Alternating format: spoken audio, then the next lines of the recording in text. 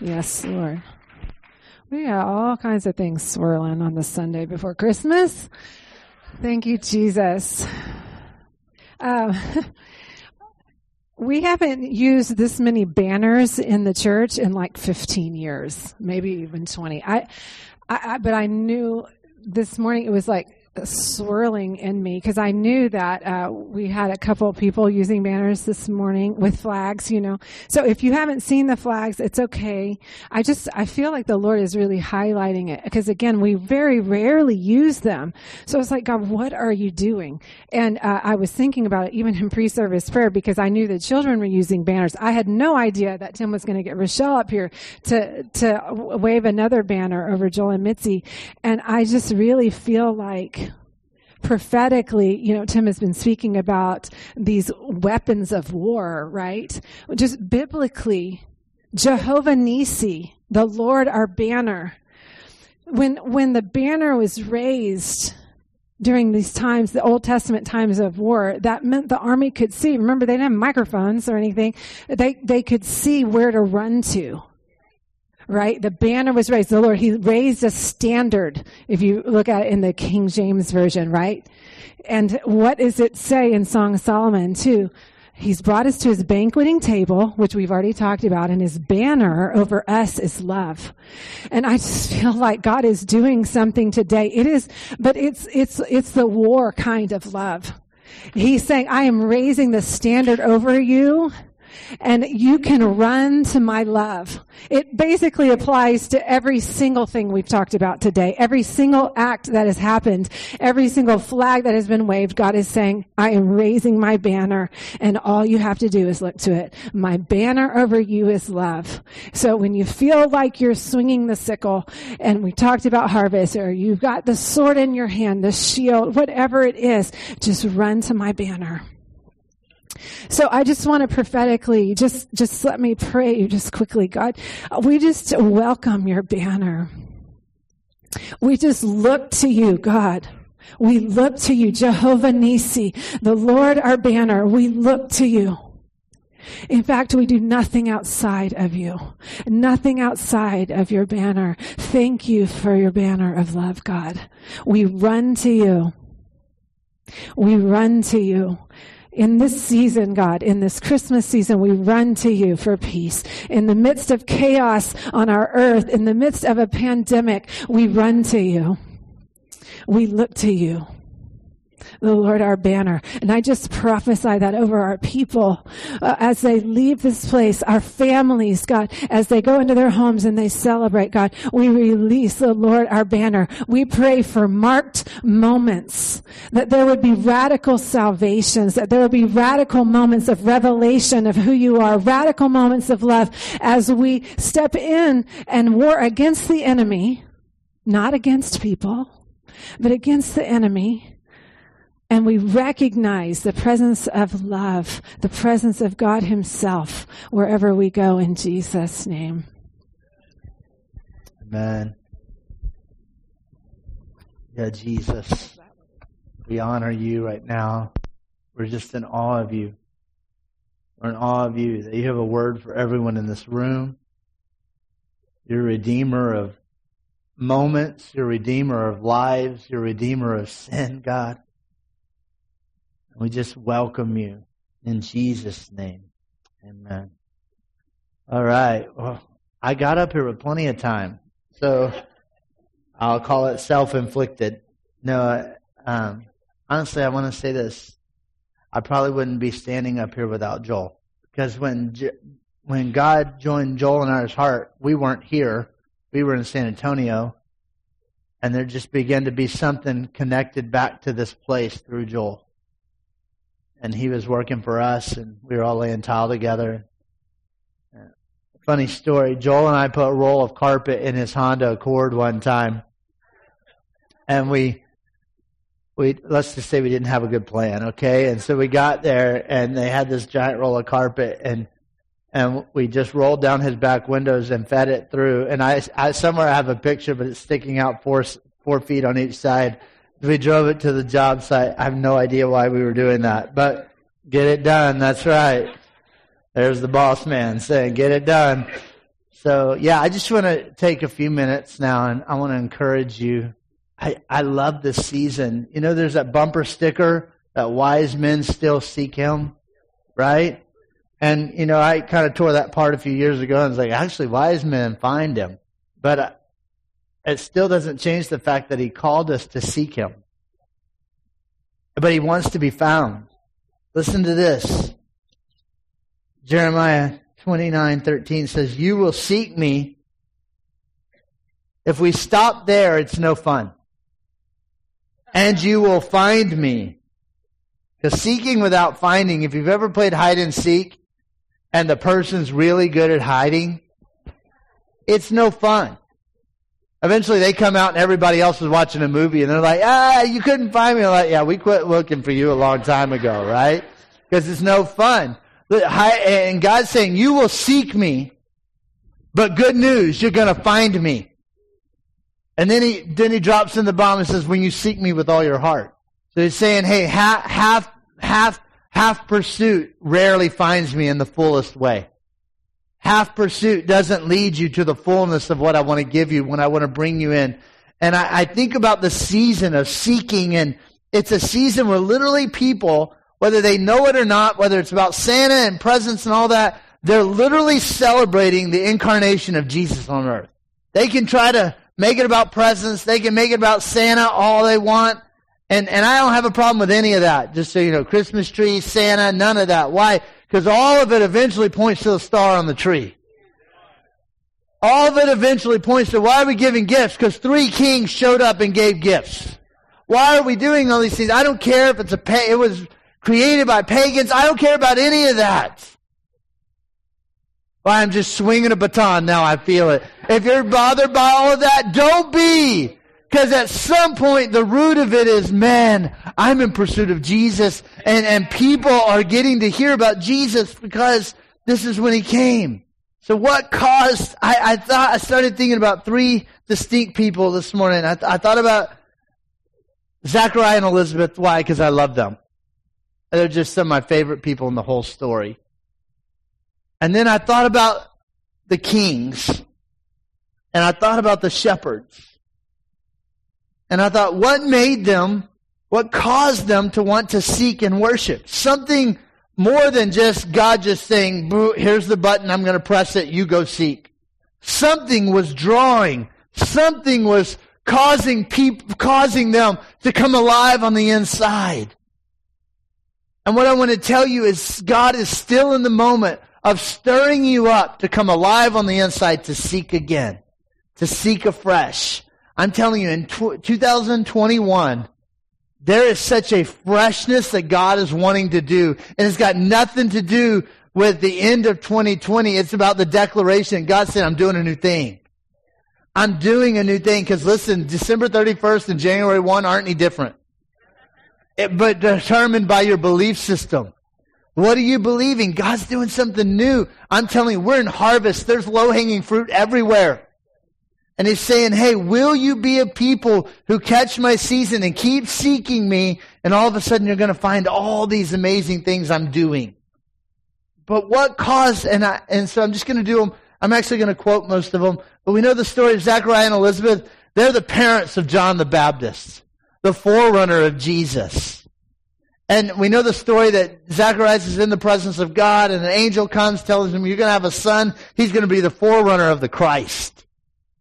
He doesn't do great on his first pass, so he gets muted by God. Why? Because your words matter. And when they asked him, what's the baby's name? He was ready the second time. Some of you got to be ready the second time God asked you about your promise. And maybe the first time you didn't hit a home run. Maybe you struck out. But God said, I'm going to ask you again. It's so important. Why? Because we think we miss it. If we did that philosophy, most people in the scriptures don't have a second chance. But if we recognize that God was always saying, one more. He goes to Zechariah and says, what's his name? He says, John the Baptist. But there's a crazy story in between the birth of John and the conception of John. Mary shows up and she's pregnant with Jesus. And when she walks in the room, John the Baptist, a fetus, was the first to recognize the King of Kings and Lord of Lords. And he leapt in the womb of his mom. But it says this, that she was filled with the Spirit of God. Elizabeth was. And she declares over Mary, blessed are you among women. You're carrying my Lord.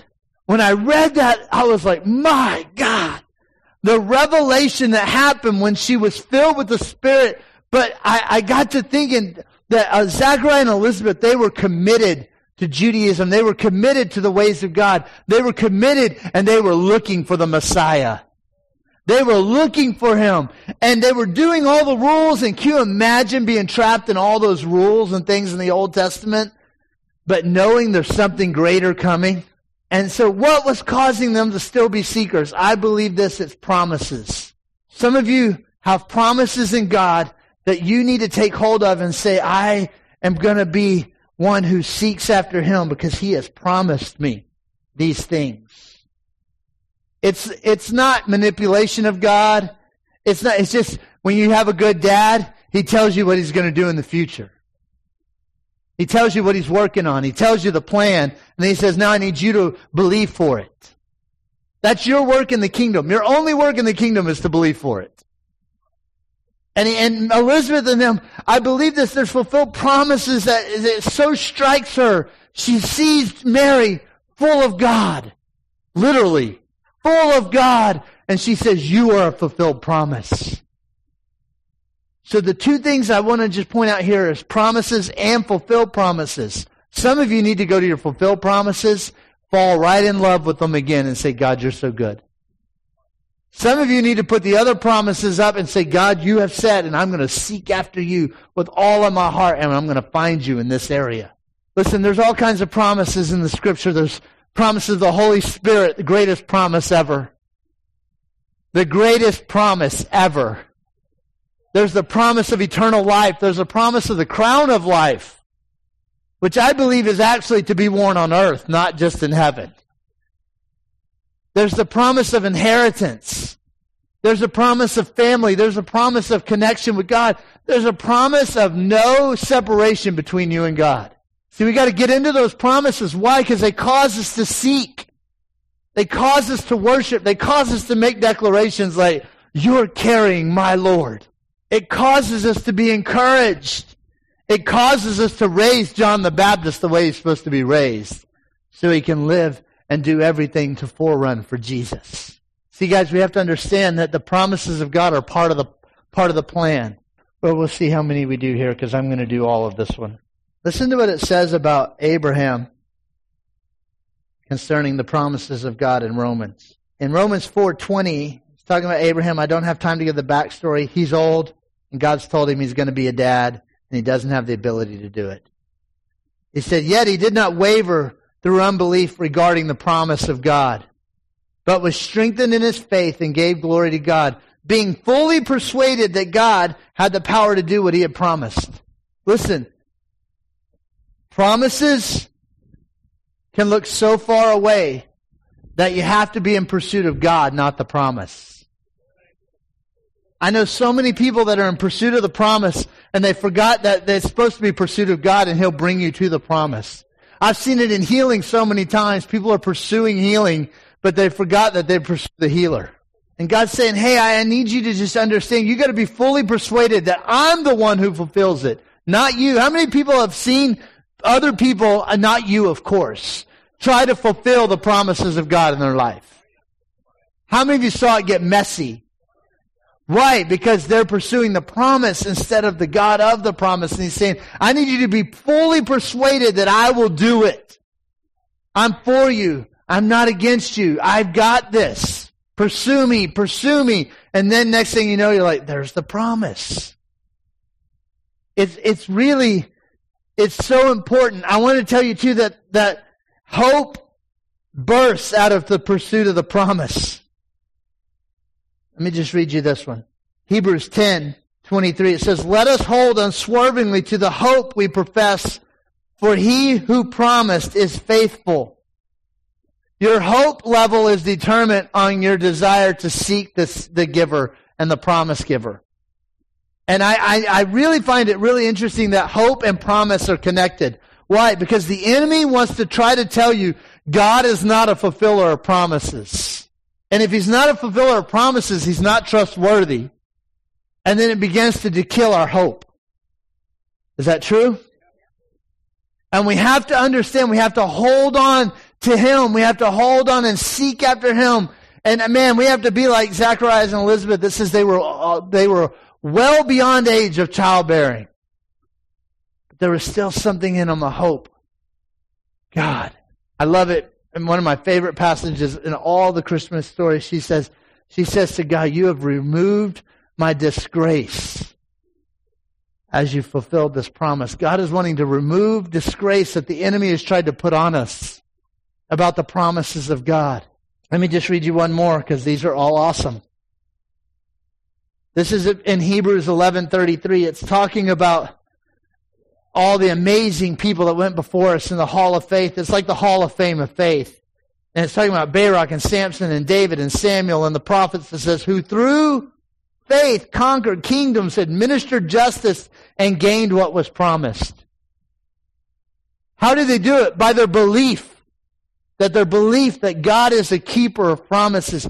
He will cause us to begin to seek after him as he shows you the promise will be fulfilled. All right, I'm going to do the other two real quick, okay? Promises. I can do it. The three kings. What were they seeking after? The only thing that would catch a king's attention is a king. The only thing that will cause a king to leave his throne is a superior throne, a superior kingdom. And somewhere in the hearts of the Magi, the wise men, or three kings, something birthed in them, and they begin to watch some stars align. Interesting, tomorrow night, stars will align, the Star of Bethlehem, they call it. Hasn't happened in 800 years. But I know when it did happen. I'm not even into all that, but I know when it did happen. And they followed a star. And where did it rest? Over a king. What caused them to seek? Listen, what's going to cause you to be a seeker of God is recognizing he's a king. He's the King of Kings and Lord of Lords. It's been so on me. And I may have mentioned this in a sermon, but I've been thinking about John a lot on the island of Patmos. And you know, he was considered Jesus' best friend. Ever thought about that? Like, Peter's like, oh, what'd you do? He's like, oh, I was his best friend. You know, like, I mean, he's like, he was the one. He's the one that Jesus entrusted Mary, his mother, to. Said, hey, son, your mother, mother, your son. That's pretty close. So I'm sure there was this moment when he's recognizing Jesus in all these ways. He's on the Isle of Patmos. And Jesus comes walking to him. He doesn't even recognize him. And then he looks into his eyes and he knows it's him. And he says, "This is." And Jesus declared, "I'm the King of Kings and Lord of Lords." It's written on my thigh. My voice is like water, and my eyes like fire. What was going on? He was getting a new revelation of Jesus, not just as friend, but as King of Kings and Lord of Lords. And guys, if we're going to be seekers, I believe this. There's such a revelation of the greatness of God. The greatness of Jesus. Like, we're not just, I like the phrase, he's my best friend, and I'm okay with it. Until he's not your King of Kings and Lord of Lords.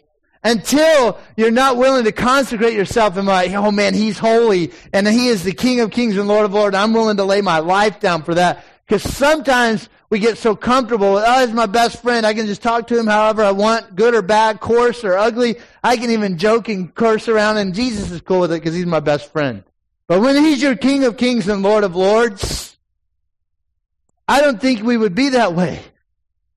I think we get down on our knees and say, whoa, you're king. And here's my gold. Here's my myrrh. Here's my frankincense. Here it is. I give you what I have. Oh, by the way, I've been seeking after you for 2 years. Here it is. I give you everything. I believe it's so important that we embrace that, because there's a place where he will ask you to do things that you'll only do for your king, that you wouldn't do for anyone else. I love that scripture says, I no longer call you servant, I call you friend. But there's a moment where you are servant and He's king. It's multiple revelations of it. He wasn't saying that you're never a servant. He's just saying you're also my friends.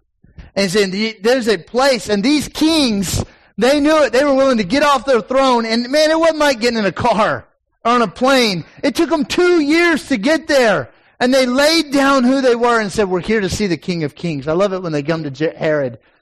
Who is the King of the Jews? And we're saying, where is this one born King of the Jews? Everything evil in Herod stirred up. Why? Because he was like, I'm the King of the Jews. And they're like, you're not the King of the Jews.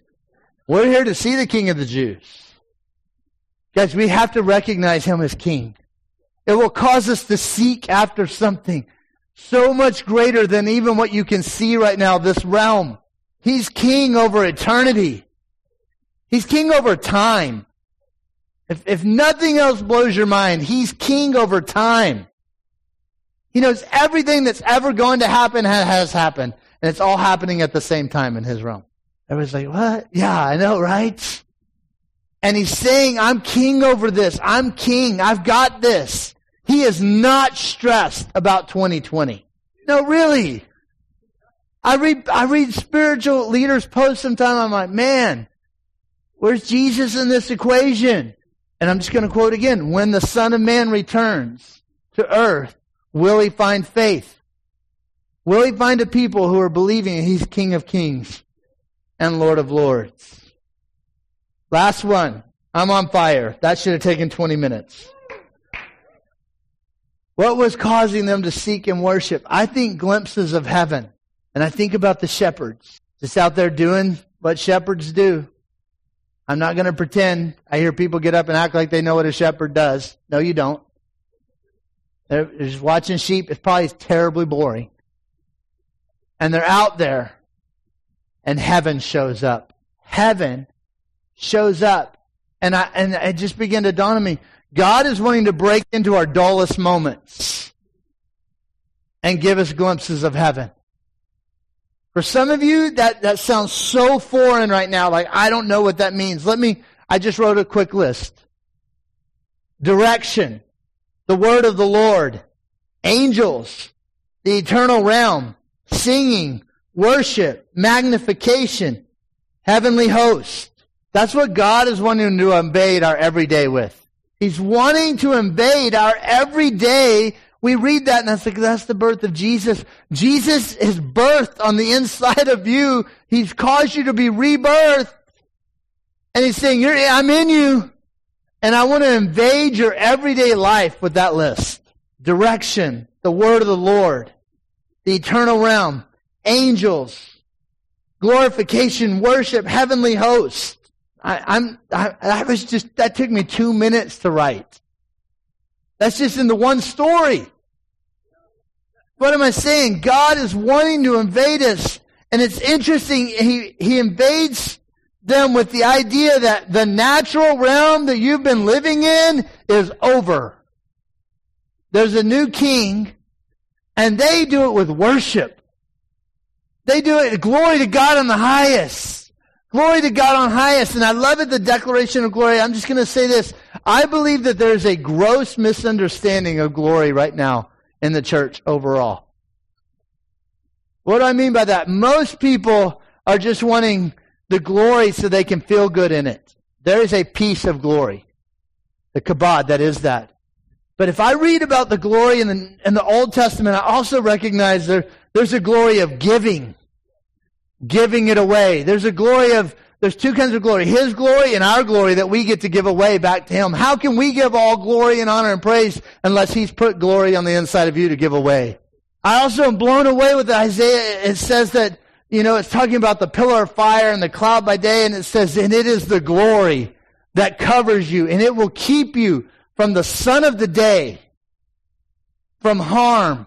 It will keep you from storms and from wind and from rain. There's a glory that God is wanting to put on us that the things in the world that are happening don't even affect us.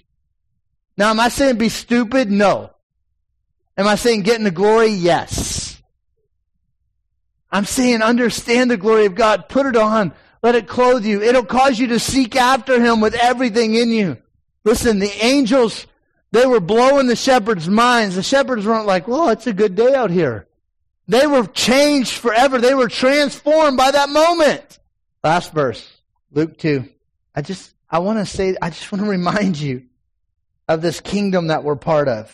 Because I don't want to manipulate you with the kingdom. Like, you got to do it or else.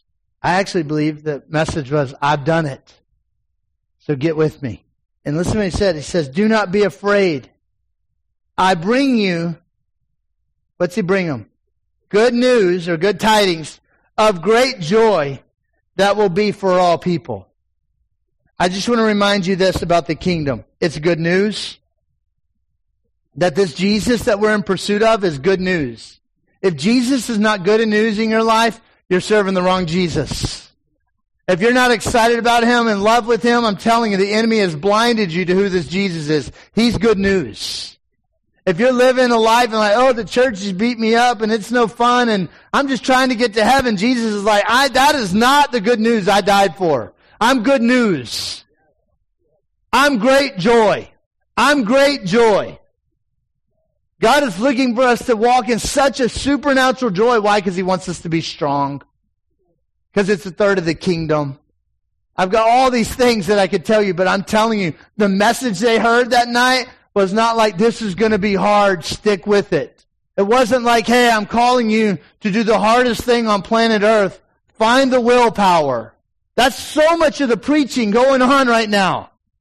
And I want to tell you that the message of heaven, that moment, inspired them to go and seek and worship Jesus. And it was, hey, I come with great joy. Joy is contagious. Joy is what the world is looking for. True joy. Oh, and by the way, the last thing, it was for everyone.